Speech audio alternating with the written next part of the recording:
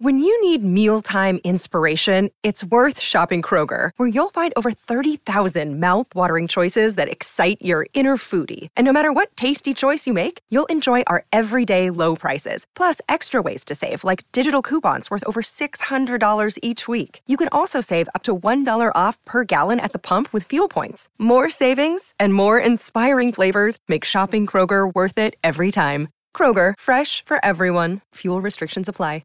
Hello, everybody. This is Marshall Poe. I'm the editor of the New Books Network. NBN listeners like to read books and buy them. So we thought we'd tell you that right now, our friends at Princeton University Press are having a remarkable site-wide sale. You can get 50% off books, including ebooks and audiobooks, with the code 50, F-I-F-T-Y, at checkout until May 31. You can save some real money on Princeton University Press books. I encourage you to go there and check it out. Welcome to the New Books Network.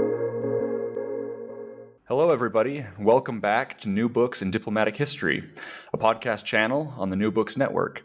I'm Andrew Pace, the host of the channel.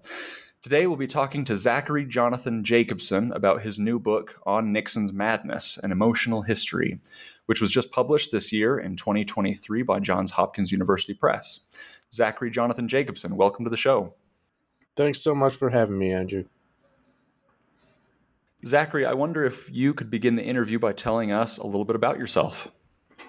Well, I'm a Midwestern boy. I grew up in Detroit, and I did my undergrad at Yale, and I got my PhD in U.S. history with a focus on the Cold War at Northwestern University. I teach at Merrimack College in northern Massachusetts and live in Cambridge. Well, it's great to have you on the show.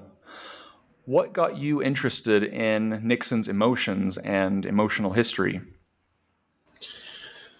Well, the madman theory that we're going to discuss was a little snippet of a idea that I'd heard about when I was doing a master's course before I went to grad school. I was trying to see if I wanted to go into commit to a PhD, and I took a master's course at George Washington in Washington, D.C., and the professor mentioned this madman theory, which was odd, which was intriguing, this idea that Nixon had in which he would act so crazy that he would intimidate his foes, that he would act the part of a madman. And it kind of got lodged in my head. I didn't think about it for about 10, 15 years then. And then President Donald Trump was elected, and he started to speak about fire and fury he would rain down on North Korea. And he started to speak in this way that sounded crazy, but you couldn't quite tell if he was bluffing, if he really believed what he was saying, or whether it was a ruse. And it seemed to me, just like we had talked about Nixon, this question of was he pretending to be crazy or was he really mad had just popped up in the news again. And I ended up writing an opinion piece for Washington Post, developed into a journal article, developed into the book. So you start your book with this madman theory, this conversation between Richard Nixon and his chief of staff, H.R. Bob Haldeman, in 1968. Can you tell us about that conversation and how it frames your book? So it's the summer of 1968.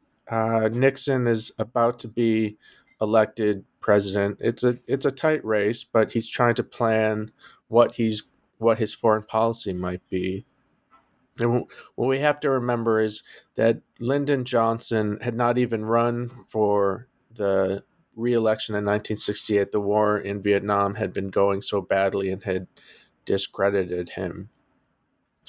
So it was an open seat, and Nixon had been running on a platform of peace with honor. And the question was how to finally take the rational route in Vietnam.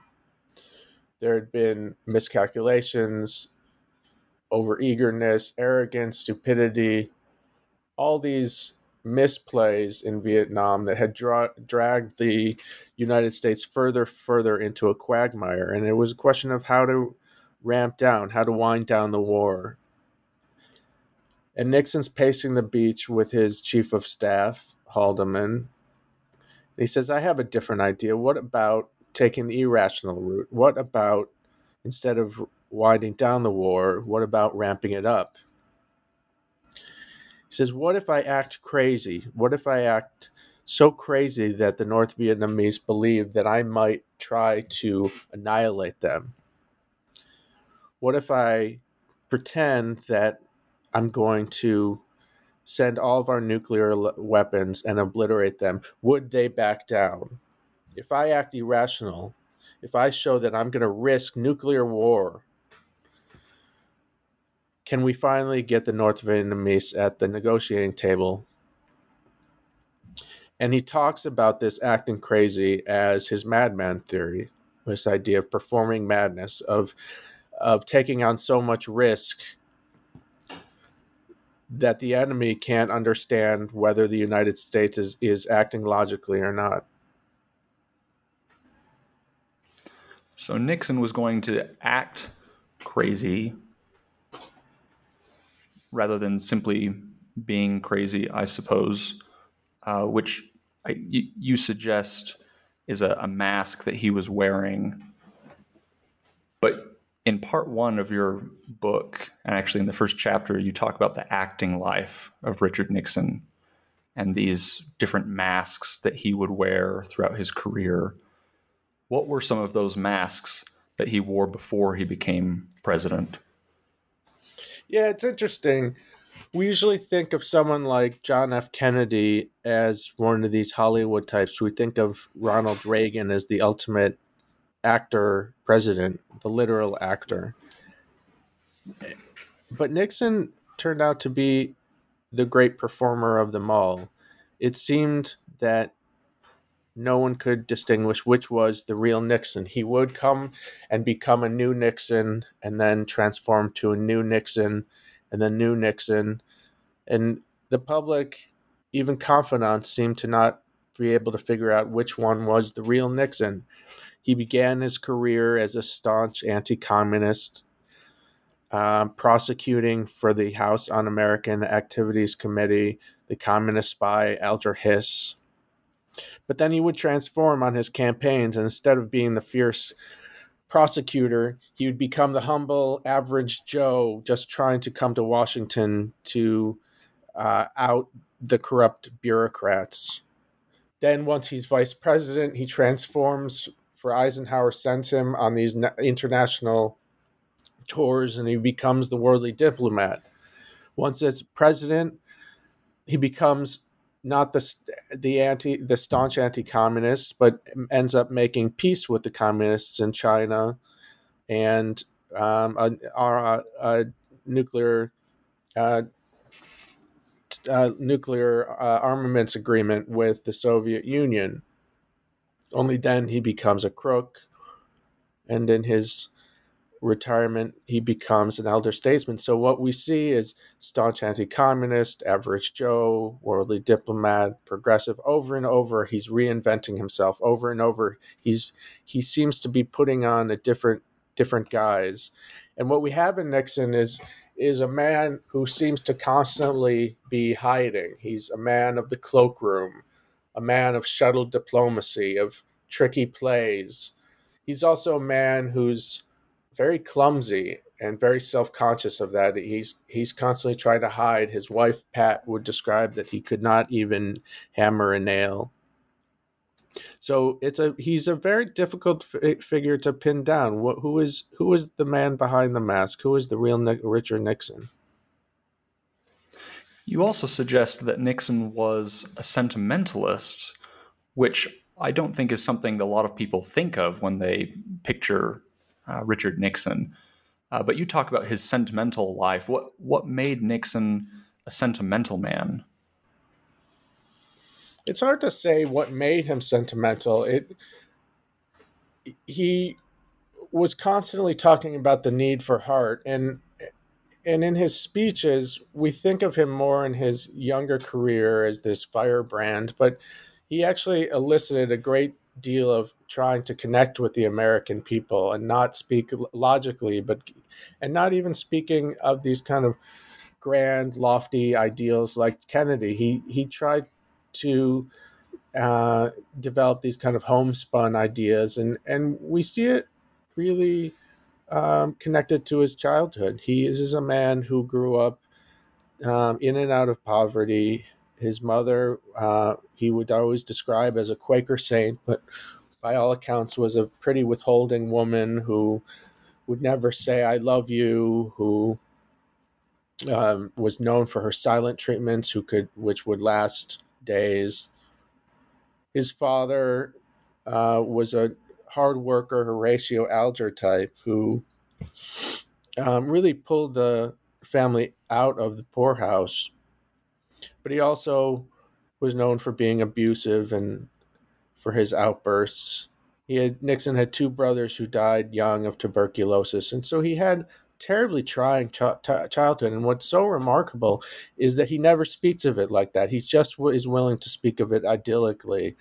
He's just willing to sentimentalize his childhood, and it's as if he's not able to deal with the complexity of what was going on, as if the only way to push him forward was to romanticize his life as ideal, a man who is struggling to deny difficulty. And it is, in some sense, where we started, where it's another guy. The sentimental is another guise. It's another denial of the complex. It's another role that he's trying incessantly to play.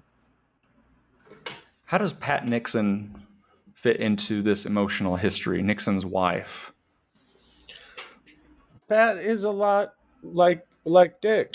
She is a strong, hardworking woman who grew up even poorer than Nixon, who had even more abusive father, whose mother died young, and she works her way up, pulls her way up by the bootstraps, but takes on levels of propriety and has a certain sternness to her.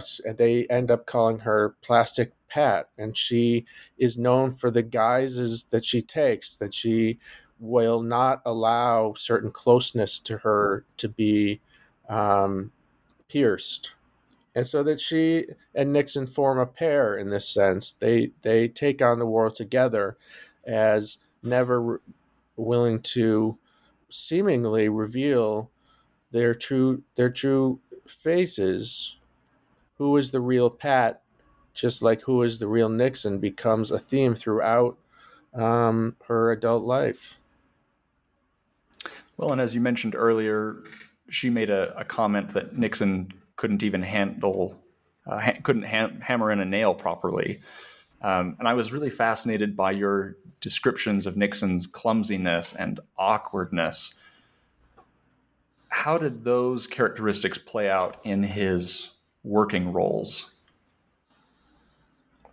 I think you see when Nixon this sense it's this combination of a man who wants and desires a closeness and intimacy. He gathers around him for his whole career these kind of close-knit groups of a male cohort that he talks incessantly to. And this is what you hear on the tapes, hours and hours, chewing over the same material, trying to think of this option versus this option versus this option.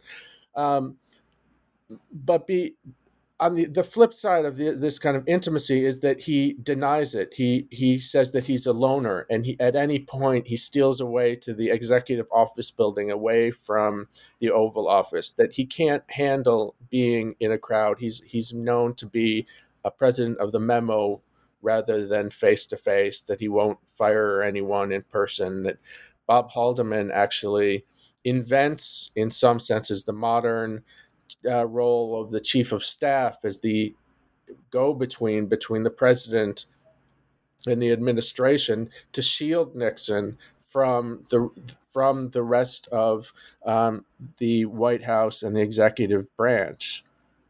So what you see in Nixon is a man who's deeply involved in every political aspect of his presidency, but seems to be hiding and needing to have his space at the same time.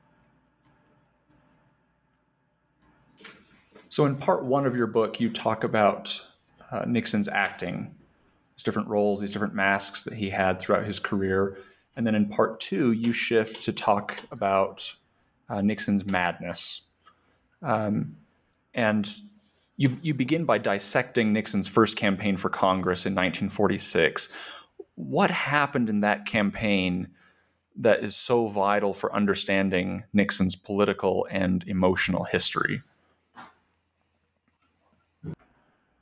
I think what we see is the in Coach example of Nixon using madness, and this is part of the madman theory, right? Which is the question is not to slough it off that he is a mad conspiracy monger, that he was a rager, that we can just dismiss him as paranoid person. In his first campaign, he uses the paranoia. He makes the madness useful. He wields it. And what he does against the congressman incumbent, Jerry Voorhees, is that he tries to hook him as a communist sympathizer, if not a communist himself. And he plays on these fears coming out of World War II of a Red Scare. And this is before McCarthy. This is kind of a proto-Red Scare at the early stages, that he is going to scare the population. He's going to wield this fear to down his opponent. And it works. Nixon wasn't the only one to wield madness to his advantage, though. You point out that Nixon drew on a long tradition involving John Milton, Machiavelli, and Hamlet even. How have other figures used madness, and what did Nixon glean from those historical examples? Well, it's this really interesting trope that we have that seems to resonate century after century after century, in that this sense that you would think that madness, you would think that rage, you would think that paranoia, stupidity, all these things are crippling, that these leave the individual infirmed, that this irony that madness can be useful seems completely nonsensical. And yet, if we look at the Western canon, we see it played out over and over and over. So I point to something like Samson in the Bible, who calls down fury from God, becomes enraged and pulls down the pillars of the temple to kill hundreds. We see it in someone in the mad fools in Shakespeare, who wear this kind of nonsensical garb, speak in riddles and rhymes that on first blush are illogical, but they turn fair versus foul and foul fair. They, through illogic, demonstrate the truth itself, that the madness becomes the cipher for what is real. The madness becomes useful. The madness becomes something that you can see. It brings great strength or great sight or great foresight, that it is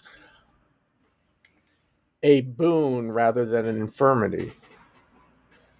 And Nixon's rage and fury, you point out, wasn't just a projection of emotional instability as president. In Chapter 5, you also make the case that he was literally mad. He was filled with rage. What made Nixon angry, and how did he hate, as one deputy described it? I think it's something that I am very sensitive to, the complexity in the book, which is that easy causation is very is very readily thrown around, but is elusive. And what you see, rather than being able to pin down what makes Nixon so filled with grudges and grievances, what makes him so seemingly unhappy with his lot, is that you see generations of different historians trying to grapple with and with by bringing these different theories together, you see a battle of ideas to try to understand where this grievance and madness and rage, paranoia, conspiracy theory comes from. But you see that each of them is not quite enough. Each of them is explanatory to a degree, but has to be that comes up short to another degree. So, for example, we have in the 1970s, in the first draft of history for Nixon, these psychohistorians who are trying to understand Nixon simply through his early childhood. So they look at that troubling childhood. They look at the difficult mother. They look at the difficult father. They look at the two brothers dying of tuberculosis, and they say, look, of course he's aggrieved because he grew up in these trying households. But very quickly you say, well, plenty of men have withholding mothers. Plenty of men have abusive fathers. They don't all end up being Richard Nixon. So that you really start to get into the depth of the kind of emotional history and personality theory that suggests that it's far more complex than just pointing to simple causations to understand, as opposed to trying to appreciate the unsettling psyche of Nixon. Right.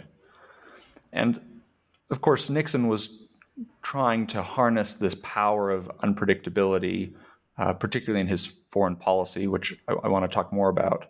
But game theorists in the 50s and 60s had examined the risk in the nuclear age of brinkmanship, going to the edge of the abyss, unpredictability.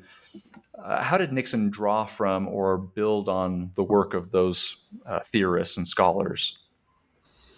So there's no evidence that Nixon drew on them directly. It more seems to be something in the air about the madman theory. And this is what's so interesting is it seems that the madman theory, this idea of taking on enormous amounts of risk in order to bully one's way is something that came up immediately in the nuclear age, as if the madman theory is endemic to the nuclear age, as if you can't have a nuclear age without it, or you can't have it without the nuclear age. So even we haven't had times where nuclear weapons were invented without someone developing the idea of feigning madness to use them to bluff their way on at the negotiating table.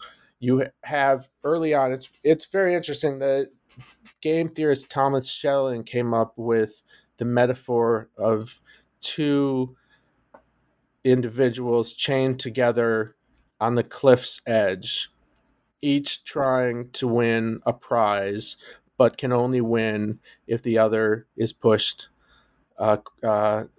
downhill. Now, neither is going to jump themselves, and the problem is they're chained together so that if they push the other, they go too. And the question is, how do you gain the prize? How do you make the ultimate move to kill your opponent to win? And what Schelling suggested is you start to dance on the cliff's edge. You start to take on risk. You start to act mad. And if you can convince your opponent that you're illogical, that if you can convince your opponent that you're willing to dance and pull yourselves both over, that your opponent will eventually back down. So he early on develops this idea of acting irrationally. And throughout the Cold War, up until today, you see with Kim Jong-il in North Korea, this willingness, Vladimir Putin saying that he's going to put nuclear weapons in Belarus and then in Ukraine, this willingness to bluff on the international scene and to push all your chips in the middle to get your opponent to back down, even if what you are doing is risking nuclear destruction on both sides. So how did Nixon actually implement those ideas in his foreign policy? What did the madman theory actually look like in American diplomacy? So what you see is once Nixon enters office, just that idea that he was batting around with in 1968, he does implement, unbeknownst to the American people, he goes forth with the madman theory and goes on high-level nuclear alert, sending B-52s loaded with nuclear weapons, circling the Arctic. He sends ships to menace North Vietnam and tries to get the North Vietnamese to believe that their ultimate day has come. It doesn't work. The Soviets and the North Vietnamese don't buy it. They don't back down. But Nixon has taken that risk. He's risked that the Soviets or the Chinese are going to get word of this and are going to preempt it.